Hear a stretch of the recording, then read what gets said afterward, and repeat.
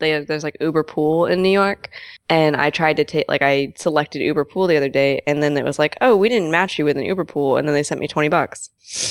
So I was like, okay, now I What's know it? to so Uber Pool is theoretically like all the ride sharing people are adding it to their apps, like carpooling. So it attempts to Oh, okay. programmatically find someone else who has also made a request that matches yours, To go to Sounds St. Patrick's. dangerous. but not like exactly. Why would it be dangerous? It's already dangerous enough getting in a random's car. So what's the difference between getting in a random's car with another stranger? Yeah, there's a better Yes. chance at least like one of them will be sane. Yeah, they can gang up on the other one. But like, So- and it's an opt-in. It's not like you're gonna be like, surprise, you get to share your cab. Like it's an opt-in pool. But I didn't match with anyone, and so like, because if you match, you split the fare. Like this is something that like bothers me in Philly, that the train station. So in DC, if you take the train to DC, I don't know if this ever happened to you, but whenever I took the train to DC, I call them the taxi captain. I don't know if that's actually what they're called, but the person who runs the line, the Mhm. person who's in charge of the line and yells at you, they group people. They say like, where are you going? Are you going to Capitol Hill? Are you going to Georgetown? And they they carpool with you. Like they force you to carpool because there's just so many people. And in Philly, like I've tried to be like, hey, anyone going to South Philly? And nobody ever takes me up on it. And it's just like people are like, no, I want to be grumpy and sit in a cab alone and pay all the money. Fuck you people. God. I don't mind sharing a cab. I usually don't want to talk to anybody. You don't have to talk. We're just sharing a car. Yeah. I'm just sitting Like in I don't want to proximity. I don't want to be friends. Like I just want to pay only $5 instead of like 5 instead of 10. And not wait like 5 And times not as long. wait forever. Yeah. So I took my first Lyft when I got here from the airport. And that was pretty cool. I think it was like a few cents more than Uber at that time. That what was? Lyft, Oh, okay. Lyft. Uh-huh.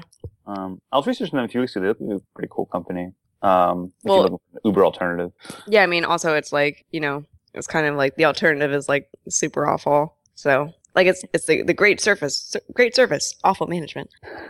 Yeah, the guy picked me up and then was like, "Hey, you want to like plug your phone in and listen to your music?" And then he was really chatty and friendly on the way over here.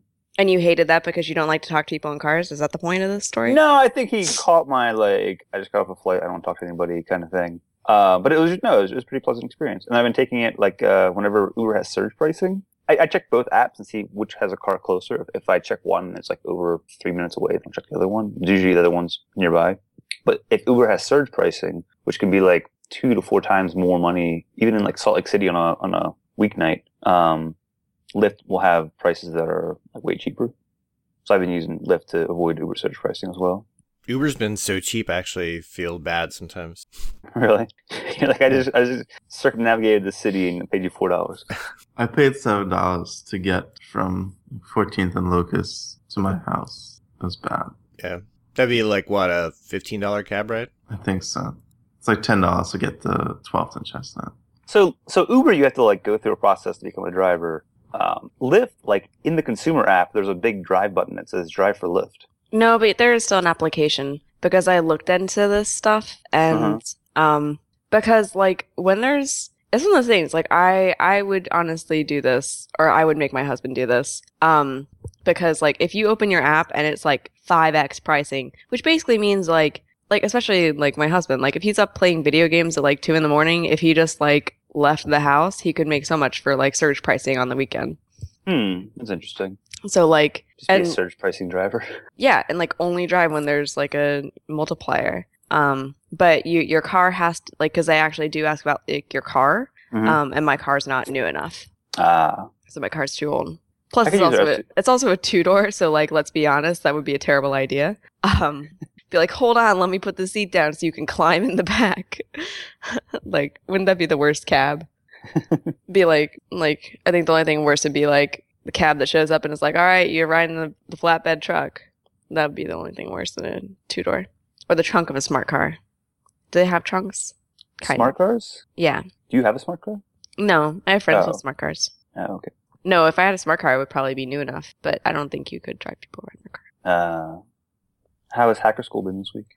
It's good. It's disturbing how fast it's going by. I've been making progress on what I'm working on, but then I got blocked yesterday because Xcode had a super download.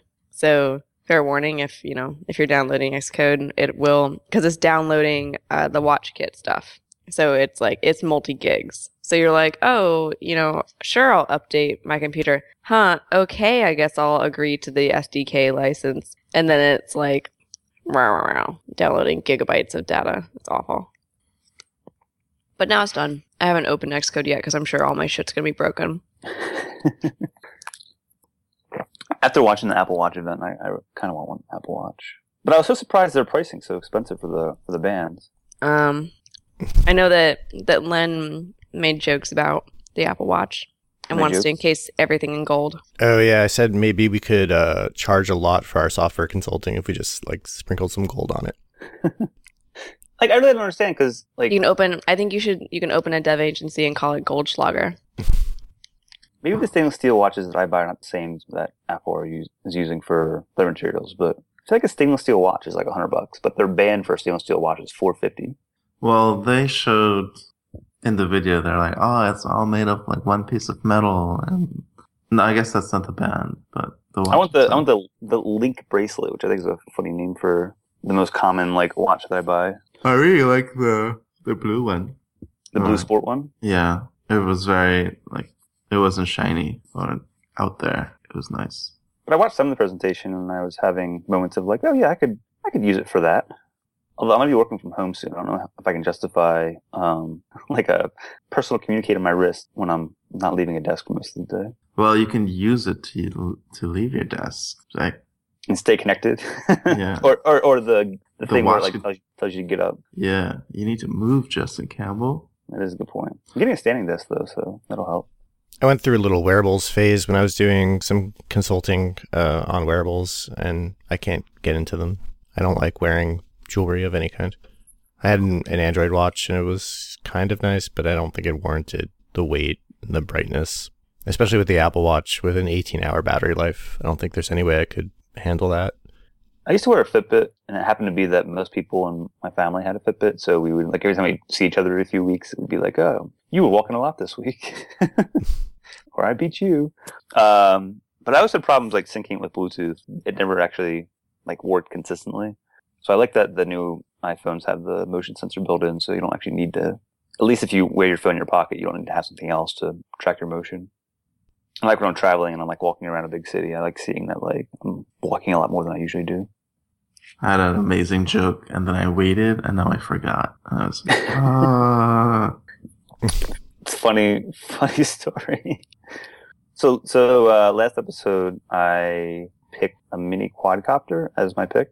And at the conference, they had a bigger quadcopter that was a similar dumbness. Doesn't do anything by itself. You need to pilot it. But it's called the Syma, Syma, on Amazon for $60. I thought that was pretty cool. I was flying that around. Len, did you ever get your quadcopter fixed? It's still a little funky, and I'm also still really bad at flying it. I just fly it immediately into a wall. I want to get a big expensive one, but I can't justify the price. Javon, I watched that video you had sent me. Oh yeah, with the Roomba. The joy of programming. That was really cool. So you want to explain it? Yeah, it was Karen Meyer talking about the joy of programming, and she does a lot of stuff with programming robots with Clojure. And then the other guy, I can't remember his name right now. He makes Overtone, which is a Clojure library for making music, and he also made this thing called Sonic Pi for Raspberry Pis. And so him and his stage partner, they're in a band called MetaX, and they were making music on stage after he showed off Sonic Pi. And Karen Meyer had the robots dancing to the music. It was really cool. Wait, is this the video from Strange Loop? Is this what you're talking about? Yeah. Oh, okay. I was you kept describing it, and I was like, I was there. There's a spider-looking robot. I was there. I forget the name of it, but the hexapod. Yeah. Yeah. And then it can move the legs separately from other legs. I was just like, I want one of those. What else is going on? Ron, how was the meetup last night? It was actually really good, apparently. I was bummed I missed it with your first kata. There are lots of Twitter action or Twitter tweets after. Yeah, and we also did a kata. We stole it from Software's Craft. It You was did good. before the speaker. Yeah, before the speaker. How was that structured? It seemed fine. One person did tell me that she kept getting distracted from the talk because she wanted to go back to the kata. Oh, But I was like, that's not the point. You were supposed to delete your code. Yeah, people use the seeds. They said the kata seeds help them focus on the problem more instead of getting set up, because they always forget how to get certain things set up, because most people spend their time at Rails or some other library. sweet. So yeah, people seem to have a good time. Did you pair? Yeah. Okay. And pairing was just, hey, there's someone right next to you. Pair up with them. And now that I think, well, this didn't happen, but this could potentially happen with that. Is if friends come, friends usually sit next to each other. But this Go didn't, find somebody on the other side of the room. it didn't really happen last night. So yeah, a lot of people. So we did the string calculator, and a lot of people pointed out that they did not know that split took a regex pattern. So, and then we all got up and talked about it, which I thought would be dangerous, but it actually worked out well because it's what, like at least 40 people talking about Darkata. So, Nice. so I think we're going to continue with it. I'm not sure what to do about lightning talks though. What do you mean? Oh, like you mean like if you can get rid of them now? Yeah, I don't want to get rid of them, but I mean, Did they you do don't it even happen. after the main speaker, or would that take away from the main speaker? So I thought about that, and I was going to do that, but last night, because I wanted to give a lightning talk, but I was like, the talk was so good, and I don't want to. People already seem checked out, like they're talking a lot, and so I don't know. It's worth experimenting with. But if you're listening to this and you would like to give a talk at Philly RB in April, you should contact me. I might contact you. All right. Pam, are you going to like meetups in New York while you're up there? I thought I would, but not really. I hang out with the hacker schoolers. Mm. So that's like what we do. I signed up for a couple before, and I've been to one, and there are some that I would like to go to, but they haven't been scheduled.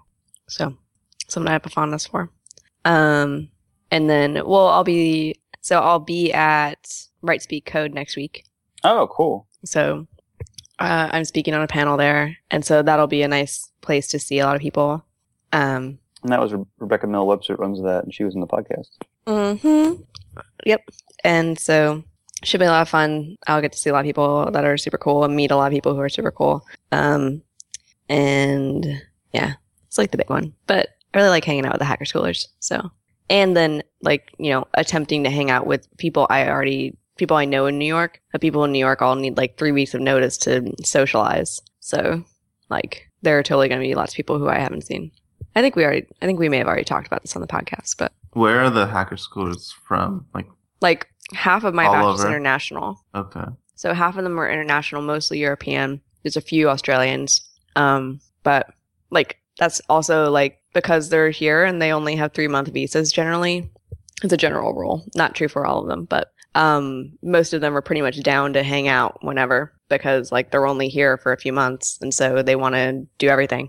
Mm-hmm. So when we're like, hey, let's just go walk in Central Park because there's Central Park. They're like, okay, I'm down. We're doing a 5K together on Saturday. Oh, cool. So karaoke is happening. Mhm. There's lots of stuff. So some people are going to an early morning rave. A rave? Yeah, it's called Morning Gloryville. It is a substance-free rave that starts at 6:30 in the morning. See, the reason it's substance free is because it's 6:30 in the morning. You're gonna be. I mean, like, you Crazy could up if you early. want to. Like, you could also, it could still technically be night for you if you stay up until 6:30 in the morning. But it's a substance-free party. It's like from 6:30 to 9 in the morning. That's pretty cool. It is cool, but it's one of those events where like it totally falls into my wheelhouse, but it's just like so early that I'm just like, nope, that exceeds my ability to, and it costs money, so it's not free. If it were free, that's like, then it would be doable because there's snacks. But Oh, there you go. yeah, I don't know how I'm I feel about I'm about raves. free events that have snacks. Have you been to a rave, Duran? No, I've been invited to raves, and I was like, I don't know. I don't know if that's Yeah. my thing. I don't know what I a don't- rave is like today. I don't think 'cause you're missing out, dude. I'll go to a limb, and I don't think you're missing out. Okay. So every Who time Go I ahead. was going to answer your question about what is a rape today. Yeah. Every time I hear about it, it's usually abandoned warehouse and lots of alcohol. So I think of it as like Okay. I don't think of it as alcohol. I think of it as like other drugs, which I like that this one substance. Yeah, I Well, don't want to mention that was that. Jervon was trying not to say. Oh, Oh. and then I think the music has to be like It's probably like EDM these days, right? Or electronic music. Skrillex stuff, yeah. Yeah, I guess. Like I used to go to stuff like that when it was like drum and bass and deep house. I used to actually DJ many moons ago. Not like that. Len, you go to any raves in Michigan? No, I did not. What So, about raves in Michigan.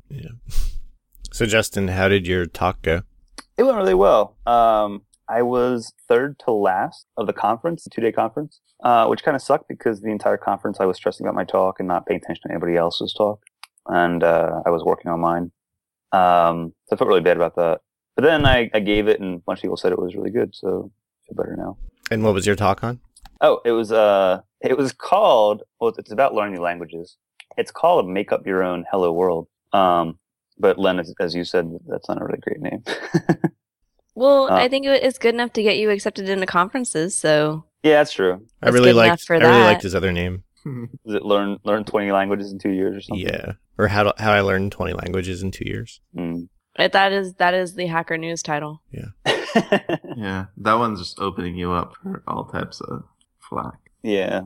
It went You really didn't well. really learn 20 languages. You know, you haven't written production in 20 languages. I hate people on the internet sometimes. A lot of times they're awesome, but a lot of times they're really annoying. I tried something different this time where I wrote down everything I was going to say in the speaker notes. And then that kind of helped me be less nervous because I could just read the speaker notes. But I think I needed to be better at reading them more naturally. 'Cause I had a lot of content and it was hard to keep all in my head. But I think if I give this talk again, it'll be a little bit easier. Someone told me about a book called Presentation Zen last night, which I guess helps you, or it talks about a strategy for a presentation. Because the speaker read it, and then someone in the audience was like, "Hey, did you read Presentation Zen? Your method seemed a lot like was." And then they both read it, so I thought that was interesting. Mm. I think the main point is less content on your slides, just like a point that you're trying to make, and then talk about it. Yeah, there's the, what do they call it? Navy presentation format where it's like, tell people what you're going to tell them, and then tell them what you told them. But I feel like that is unnatural whenever I'm trying to write a talk. That's so. Sounds I like mean, boot that's camp. well, it's good for business presentations too. Mm. But it's also, I mean, I think it's a good presentation role in general, but I think it's especially for PowerPointing. Oh, okay. And so, you know, because of that, if you're someone who is kind of anti-PowerPointing, then Presentation Zen is probably more your style because you might want, you will have a PowerPoint because you don't want people to just stare at you for 40 minutes. You want them to stare at something that's not you so that you don't get freaked out. And then you put, you know, cute, I actually don't like too many GIFs. I think they become distracting because of the motion. But like So I was gonna beautiful big static images and stuff, and every so often a GIF. But I've seen people use like tons of GIFs. I think I had 130 some slides. I think I had maybe like 5 or 6 GIFs. I use them usually for like comedic timing, so I don't have to actually make up a joke. If I can find something that's funny related to what I'm talking about. One thing that got a lot more laughs than I was expecting was this. I was talking about how awesome Vim is at editing every language. And being an IDE for all these different languages. And I had a GIF of this screwdriver that could screw in any kind of bolt or any kind of fastener. So it's a GIF of this person with a drill, like drilling in all these different shaped things. And people were cracking up pretty loud at that with a Vim logo next to it. I'll put that in the show notes. Uh-huh. Let me describe this GIF for you over the radio. I think that's a spin-off podcast. You can just describe GIFs. Oh, man, how much work would it be to do a video podcast? That'd be so bad. Not much. Hangouts on air. That's true. We'll do it live. I also had a GIF of an owl getting a hat put on its head. And it really didn't fit That sounds really cute, and I need you to send it to me. Okay. It didn't really fit the context, but I really want to put it in presentation. Someone was telling me about a podcast last night called like Song Decomposer or something, where it's a podcast about like decomposing a song and like what it means, what part of the song works, and what part. Like, it just basically talks about music and songs. And I think I want to check it out. So this is his favorite podcast. What was it called again? Have you not heard of Turing Complete? I think Song Decomposer. I'm gonna Google it now. Also using DeckSet app, the app for writing things and writing presentations in Markdown, worked really, really well. But I wish they had more themes. The best theme I could use happened to be the same font that Ryan Davis used the day before. And as soon as I put my slides into the projector, somebody was like, "That's the same font that Ryan used." But he actually didn't use DeckSet app. He just happened to use the same font. But yeah, I really liked going to this conference and speaking at it. Because I haven't really been to like a conference in like over a year. At least not like I've been to this one, like traveling this far. And you went to Steel City last summer. That's true, but I went with you and Len and somebody else, so that was a little different. Going by yourself forces you to be a little more, social with people you don't know. Which I was terrible at, because I was working on my presentation the whole time. Although, not finding a lunch group the first day, because I think I was in the bathroom, I ended up walking like a mile to get barbecue. And then that night they had a party where they had catering from the same barbecue place. What was the food like in Utah? I know you've been there before, but it's good. It's kind of like You've been to Utah before? Yeah, I used to live in Park City, which is a ski town. What? I used to be a lifty. You live in Utah? Oh yeah. Actually, Utah's really cool. Well, I guess like any major cities nowadays. like this, but there's a lot of great food options downtown. They also have this pretty neat outdoor mall. It's like 2 stories. But what is Utah known for food? Like Pittsburgh is those sandwiches. It's known for Mormons. Mormons are food. I'm just kidding. Not vegan. I have no idea. It's Okay. like I had this barbecue place. I'm having trouble, and it's actually a few good coffee places. I guess it's just any normal food. I passed by a cheesesteak place. I was like, oh man, if I only like cheesesteaks, I could have some taste of home. I found an awesome coffee place yesterday in Philly. Where at? 4th and South. It's called Milk and Honey. Good coffee, great coffee, and good food. A little slow though. Isn't 4th and South right They're next to chill. They're a chill place. Okay. It would be good for code and coffee because you could just like hang out there. Although like it's better when it's warmer, so that people take up the tables outside and then you can sit inside. Isn't 4th and South right where the Starbucks is? It is down. Yeah, the this block one's from the Starbucks. This one's like the alley At before the Starbucks or the Starbucks or the Starbucks. Oh, okay. It's a good trick for making people think you know the city. It wasn't near the Starbucks? Yeah, it's near Starbucks.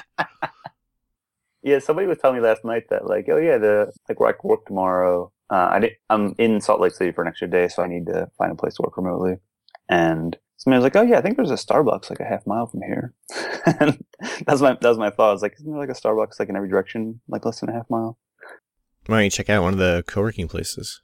I researched them, and only one of them even had like drop-in for the day pricing shown. And I asked around at the conference for locals, and nobody seemed to really recommend them. They were just like, "Hey, you should probably work from a coffee shop or find a company that you want to work at."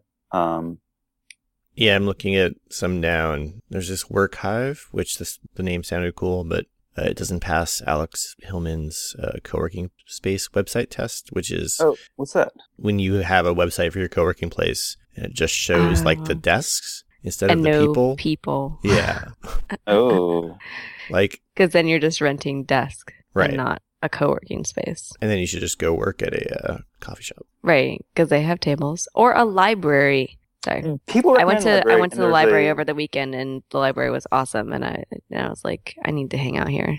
There's actually a bookstore with a coffee shop attached that I'm going to go to today, I think. There's also libraries. Is it Barnes and Nobles with a Starbucks in it? No, it's actually like an independent bookstore and a very nice coffee shop. Yeah, but libraries don't have like good coffee, do they? Plus, I don't need to borrow a book. I just need a seat. So Ernie Miller gave a presentation at the end of the conference. It was called Humane Development, And one of his slides was he had said out loud, forcing developers to commute to an office as a joke. And his slide said, must be willing to relocate to 1992. So I tweeted that with his name and the Mountain West Ruby Conference hashtag. And all night I've been getting nonstop retweets and favorites. Like, I think it's I guess it's like definition of like going viral, like can't be stopped. And people were like getting into arguments about whether or not you should work in an office. Wait, is this a Twitter fight? Yeah. Let me I'll put that link in the show notes too and send it to you guys. Yeah, I'll try and look at it and just read the top level. Otherwise, I'll fall into a Twitter hole. There should be a word for that, because like now that there's the conversations, you can kind of follow them, but also not. And so you end up having to click through to a lot of things because there will be a random thing that doesn't follow, and you'll be like, what's that in the context of? And go and click through to this conversation. I wasted a lot of my life on these. Oh God, yeah, there's a very long thread of fighting. Did we talk about that I got called out by reactive extensions and there was a whole like Twitter hole about it? Because it's not a Twitter fight. Like, it's just like lots of mentioning. I was mentioned many times. But I wrote a blog post a couple weeks ago where, maybe it was last week. Oh my God, time moves too fast. But so like you all know reactive extensions, right? Yeah. Maybe. Okay, so reactive extensions, it started as a library, I think for .NET, but it definitely came out of Microsoft Research. And it's not an FRP library, but it adds functional stuff. So it's a library for reactive programming. So they say they aren't FRP, but whatever, it doesn't matter. Anyway, functionally library stuff. And then reactive extensions for JavaScript came out in 2010. And so I wrote this post. So this post was saying, because everyone is freaking out about React, right? Everyone's writing React for everything. You can write, there's Scala for React.js, there's React for Scala.js. Like there's React for everything now. And so the thing I wrote was just a very short post saying like, hey, are people getting really excited about React now because they kind of missed the boat on reactive extensions? So because reactive extensions came out at the same time as all the major JavaScript frameworks, because there was kind of a time when they all came out, and React right now, in terms of popular JavaScript frameworks, is an outlier because it came out in 2013. So it came out a bit later. And so it makes it an outlier from the set. And so I was curious I was just thinking out loud in the blog post if that's if the reaction to React is kind of a late reaction to reactive extensions, because React is pretty much known, like React people have said that it was inspired by reactive extensions. And so there's a Twitter hole about that. So if you look in like my mentions, although like that would be, I'll link a link to the Twitter hole in the show notes. Click at your own risk. But basically, it also seems so reactive extensions like, oh, we aren't a framework, we aren't an FRP library, and it's like, well, what the heck are you if you aren't a framework or an FRP library? Every single JavaScript framework says they aren't a framework, like, or it has at some point, and then they get over it, and like suddenly they're a framework and they deal. Like, I actually do think that reactive extensions is a library, not a framework, but I just find it annoying when frameworky like things say that they aren't a framework. Also, React's not a framework; it's a view layer. It's not a framework, but it is, because it is. Any thoughts on that? Can we Thoughts on define reactive framework? extensions? Can we define a framework in a library? I define a framework as something that is a library that then informs the way you write most of your code, like, or the architecture. I like that. If it's significant enough to influence your architecture, then it's a framework. A library just means someone else's code. And so like it's a little bit of a cop-out term because we use libraries all the time. Like anything you didn't write really, or that's, preferably isolated. But anything you didn't write is kind of a library. So a framework could be a library, but a library can't be a framework. A library can sometimes be a framework. Sometimes be a framework. But not always. Like underscore does not make me change the architecture of my application. It lets me use map. But I don't have to change the architecture of my application to use underscore. So underscore is a library, but not a framework. That's what I call frameworks. I was just getting mad about, I just fell into the Twitter hole that Justin linked to.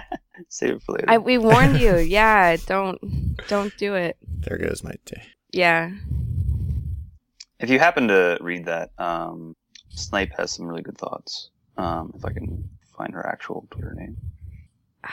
I know who you're talking about, but it also is funny because her name is Snipe, and like going into a Twitter hole is kind of like a snipe hunt. Her Twitter name is Snipe. And so, in a way, you're going on a snipe hunt in a snipe hunt. Get it? That's funny. Get Yo. What have you all been working on lately? Side projecty stuff. I've been trying to figure out which JavaScript road to go down. There have been a lot of links lately about, the explosion of frameworks, and I still really love Marionette, but people give me weird looks when I say that I want to write things with Backbone. So I feel like Ember. I played a little with Ember. I don't really like React because it's just a view. I don't see what all the hubbub is about. I am using it in a project.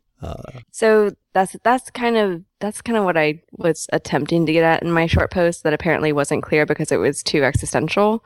But that I think the reason people are so excited about React is that they're actually just excited about FRP. Right. And no one can agree what FRP is. So let's, forget that I said that and say that everyone's excited to create isolated components that, and this honestly could apply to many frameworks. If you say something like create isolated components that react to state, and that statement covers like kind of the emerging frameworks people are excited about with Polymer and React. That's the paradigm that people are going toward. Right. Or that people are interested in. Correct me if I'm wrong too, Lem, but it seems like you already know React. Like if you had to use it in the future, you would know what to do. Well, I mean, there's not much to React, so I think I get it. I haven't used any of the architectural patterns people suggest using. So we basically have components that I feel are doing a lot. Like they're doing all the data persistence. Like it's kind of like the views has the concerns of the model and the controller, which is kind of okay. Like the one nice thing about it is you can just look at that one component and it's doing, everything. And you don't have to figure out what magic's being sprinkled in from the controller or whatever. Like Ember can get a little magic-y that way if you aren't familiar with it. But yeah, people are talking about a lot of different patterns like Flux and Reflux, and I haven't used any of those. Those are for React? Yeah. And I've also really a fan of Ampersand. I've been playing with it a little bit. Ampersand is like the and yet's rewrite of Backbone. They actually forked it and made it a little more composable. It seems like, as far as adoption goes, at least among the Ruby community and also the Elixir community, that Ember is kind of coming out ahead. But I can't speak from actual JavaScript developers what they're doing. A bunch of videos came out from EmberConf. I've been watching those, and some of them are pretty inspiring. They seem to be in it for the long haul. I guess everybody is, but it seems like they're making very small and considered changes slowly to, instead of like the Angular way of with Angular 2, just break everything and rewrite most of it. Right. So with Ember 2.0, everything is going to, all the features are being released and you're able to access them with feature flags. So when they actually branch off to 2.0, all they're going to do is remove the deprecated stuff. They're not really going to add much, if anything, new. Oh, interesting. Okay. You haven't meaning to learn Ember.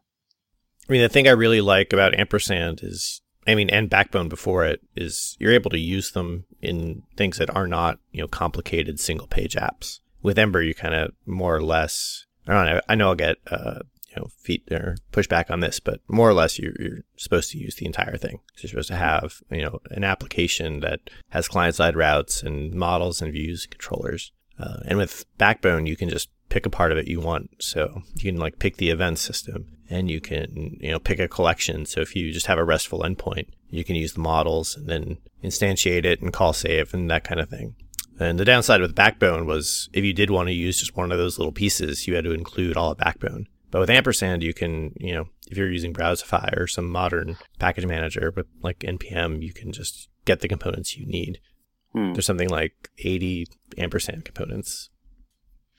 And they did also come out with a CLI client, kind of like Ember CLI. So when you're developing, you don't need to, know what file you want to write where. You can just do, Ampersand model, and it'll create all the files you need and make sure that, like I said, it'll include what it needs to include. So it'll add to your package.json Ampersand model in all its dependencies. I've been writing a makefile, Pam.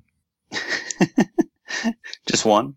So I started writing this BATS test, and I needed to build and test the thing, so I just wrote a makefile. I did it last night. Last week, last night. You know, I talked to someone here at Hacker School about, I was saying about how your discussion on makefiles bored me, and he was like, "How could you be bored? Makefiles are so awesome." And I was like, this is a conversation that would only happen at Hacker School. But to be fair, without me even telling him, Justin, he pretty much like already got to like, he was like, no, they are awesome for the web and for, you know, for other tools so that you don't have to learn yet another package manager. That's awesome. Like he without even like me telling him, he was like, no, that's why they're awesome. Oh, that's like, great. so he like exactly the thing that you love about Makefiles is what he loves about Makefiles is like, why learn yet another? I ended up fighting with the new, did I tell you all I was fighting with the new OS X or iOS Mac, the Mac package manager? Which one? Carthage. So it's pretty cool. But so the thing is, so you know, I don't know if you've heard of Cocoa Pods. So Cocoa Pods is gems for Cocoa. But Cocoa Pods does not support Swift libraries. And so the emerging Swift world had to figure out their own way to do stuff. And so Carthage lets you declare dependencies. It hasn't really been working for me, but I don't have a paid developer account because I don't want to drop $100 on one.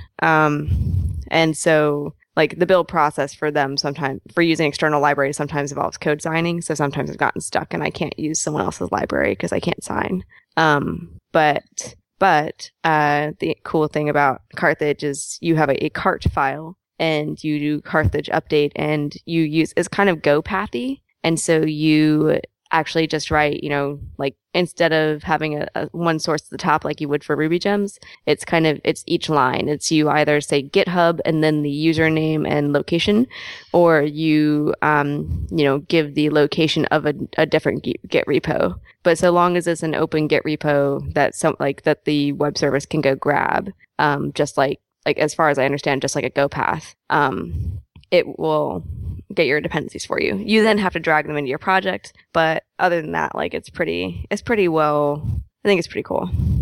It's becoming the package management standard for Xcode people.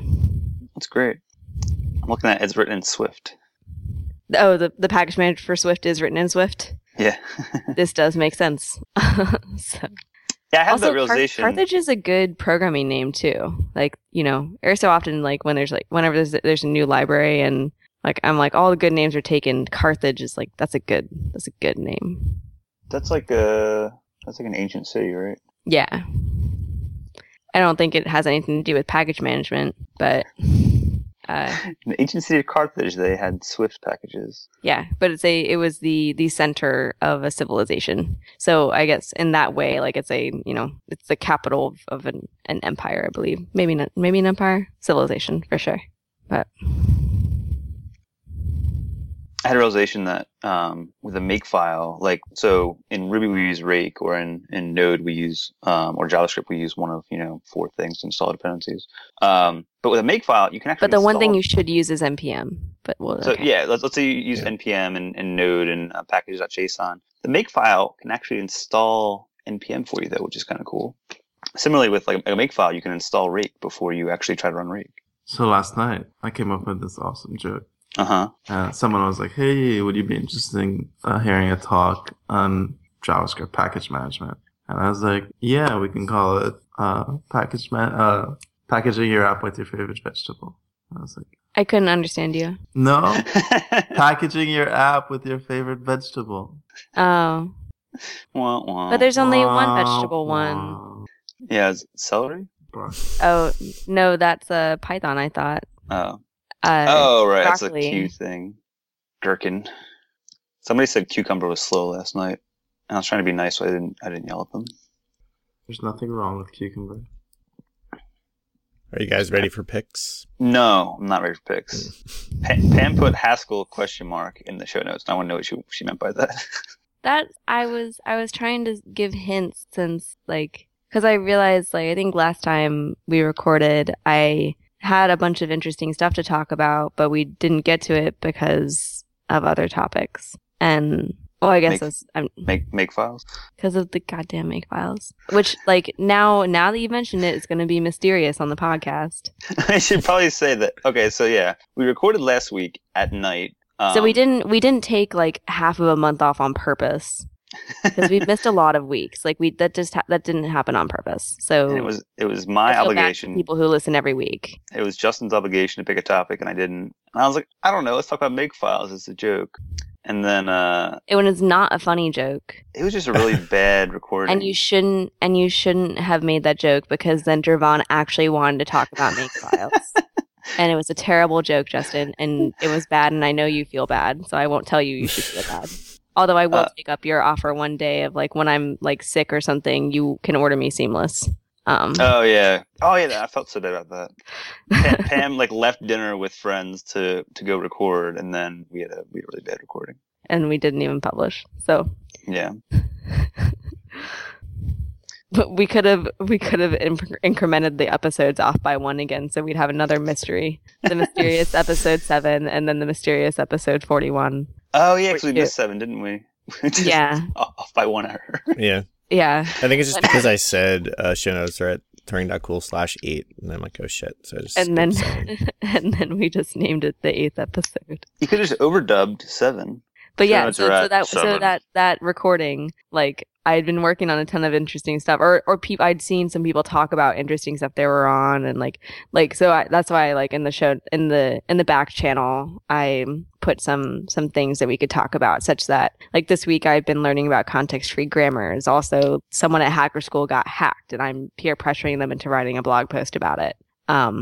And it's because it's been really fascinating. So they figured out they got hacked, and then they figured it out, and they figured out how they got hacked. And it's been really interesting. It's like I wanna hear about best diversion. Well, I'm hoping that I can convince him to write a blog post about it, and then once he does, then that'll be like everyone will have read about it too on the podcast, and then.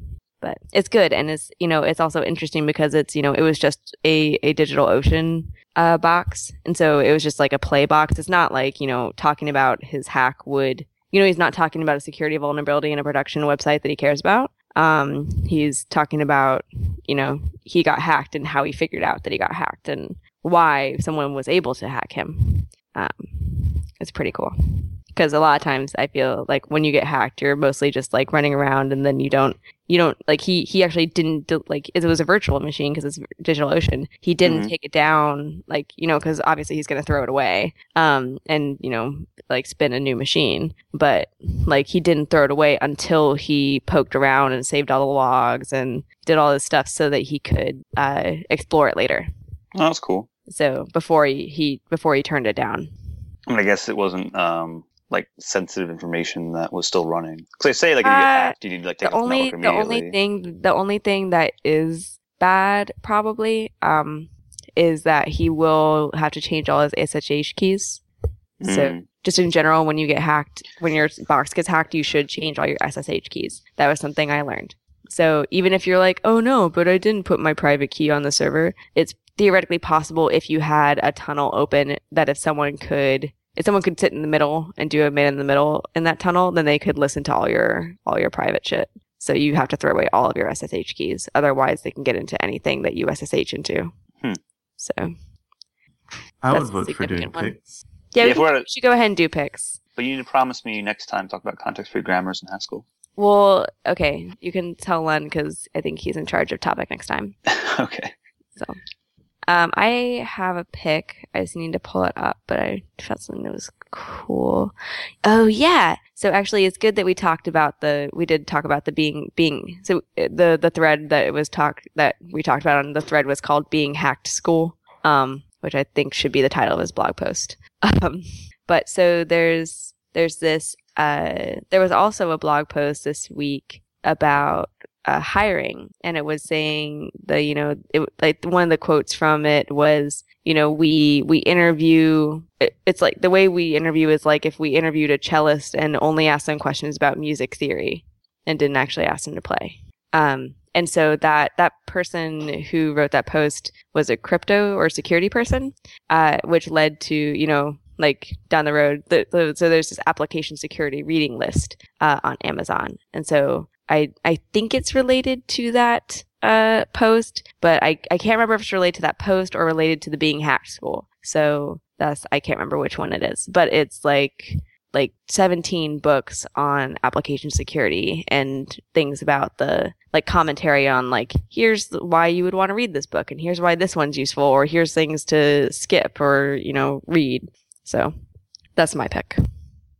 Javon, do you have a pick? Yeah, so ThoughtBot released a tool called Pick, which is similar to Selecta. That's supposed to be faster and have some other cool features. The one feature I did notice is you can use the arrow keys, which I don't know if it's a good thing or a bad thing. But they also have a Vim plugin, and you can do a file explorer with it and some other stuff. It's pretty cool. And then my music pick is a song called Lean On by Major Lazer. That's it. Major Lazer is a great name. Yeah. You should see his thing, his artwork. So I'm going to pick Concurrent Ruby. There's a GitHub organization called Ruby Concurrency, and then the gem, I guess, is called Concurrent Ruby, which my OCD drives me nuts that those things are reversed. But it's a collection of concurrency tools for Ruby. And it has stuff from all kinds of other languages like Erlang, Clojure, Scala, Haskell.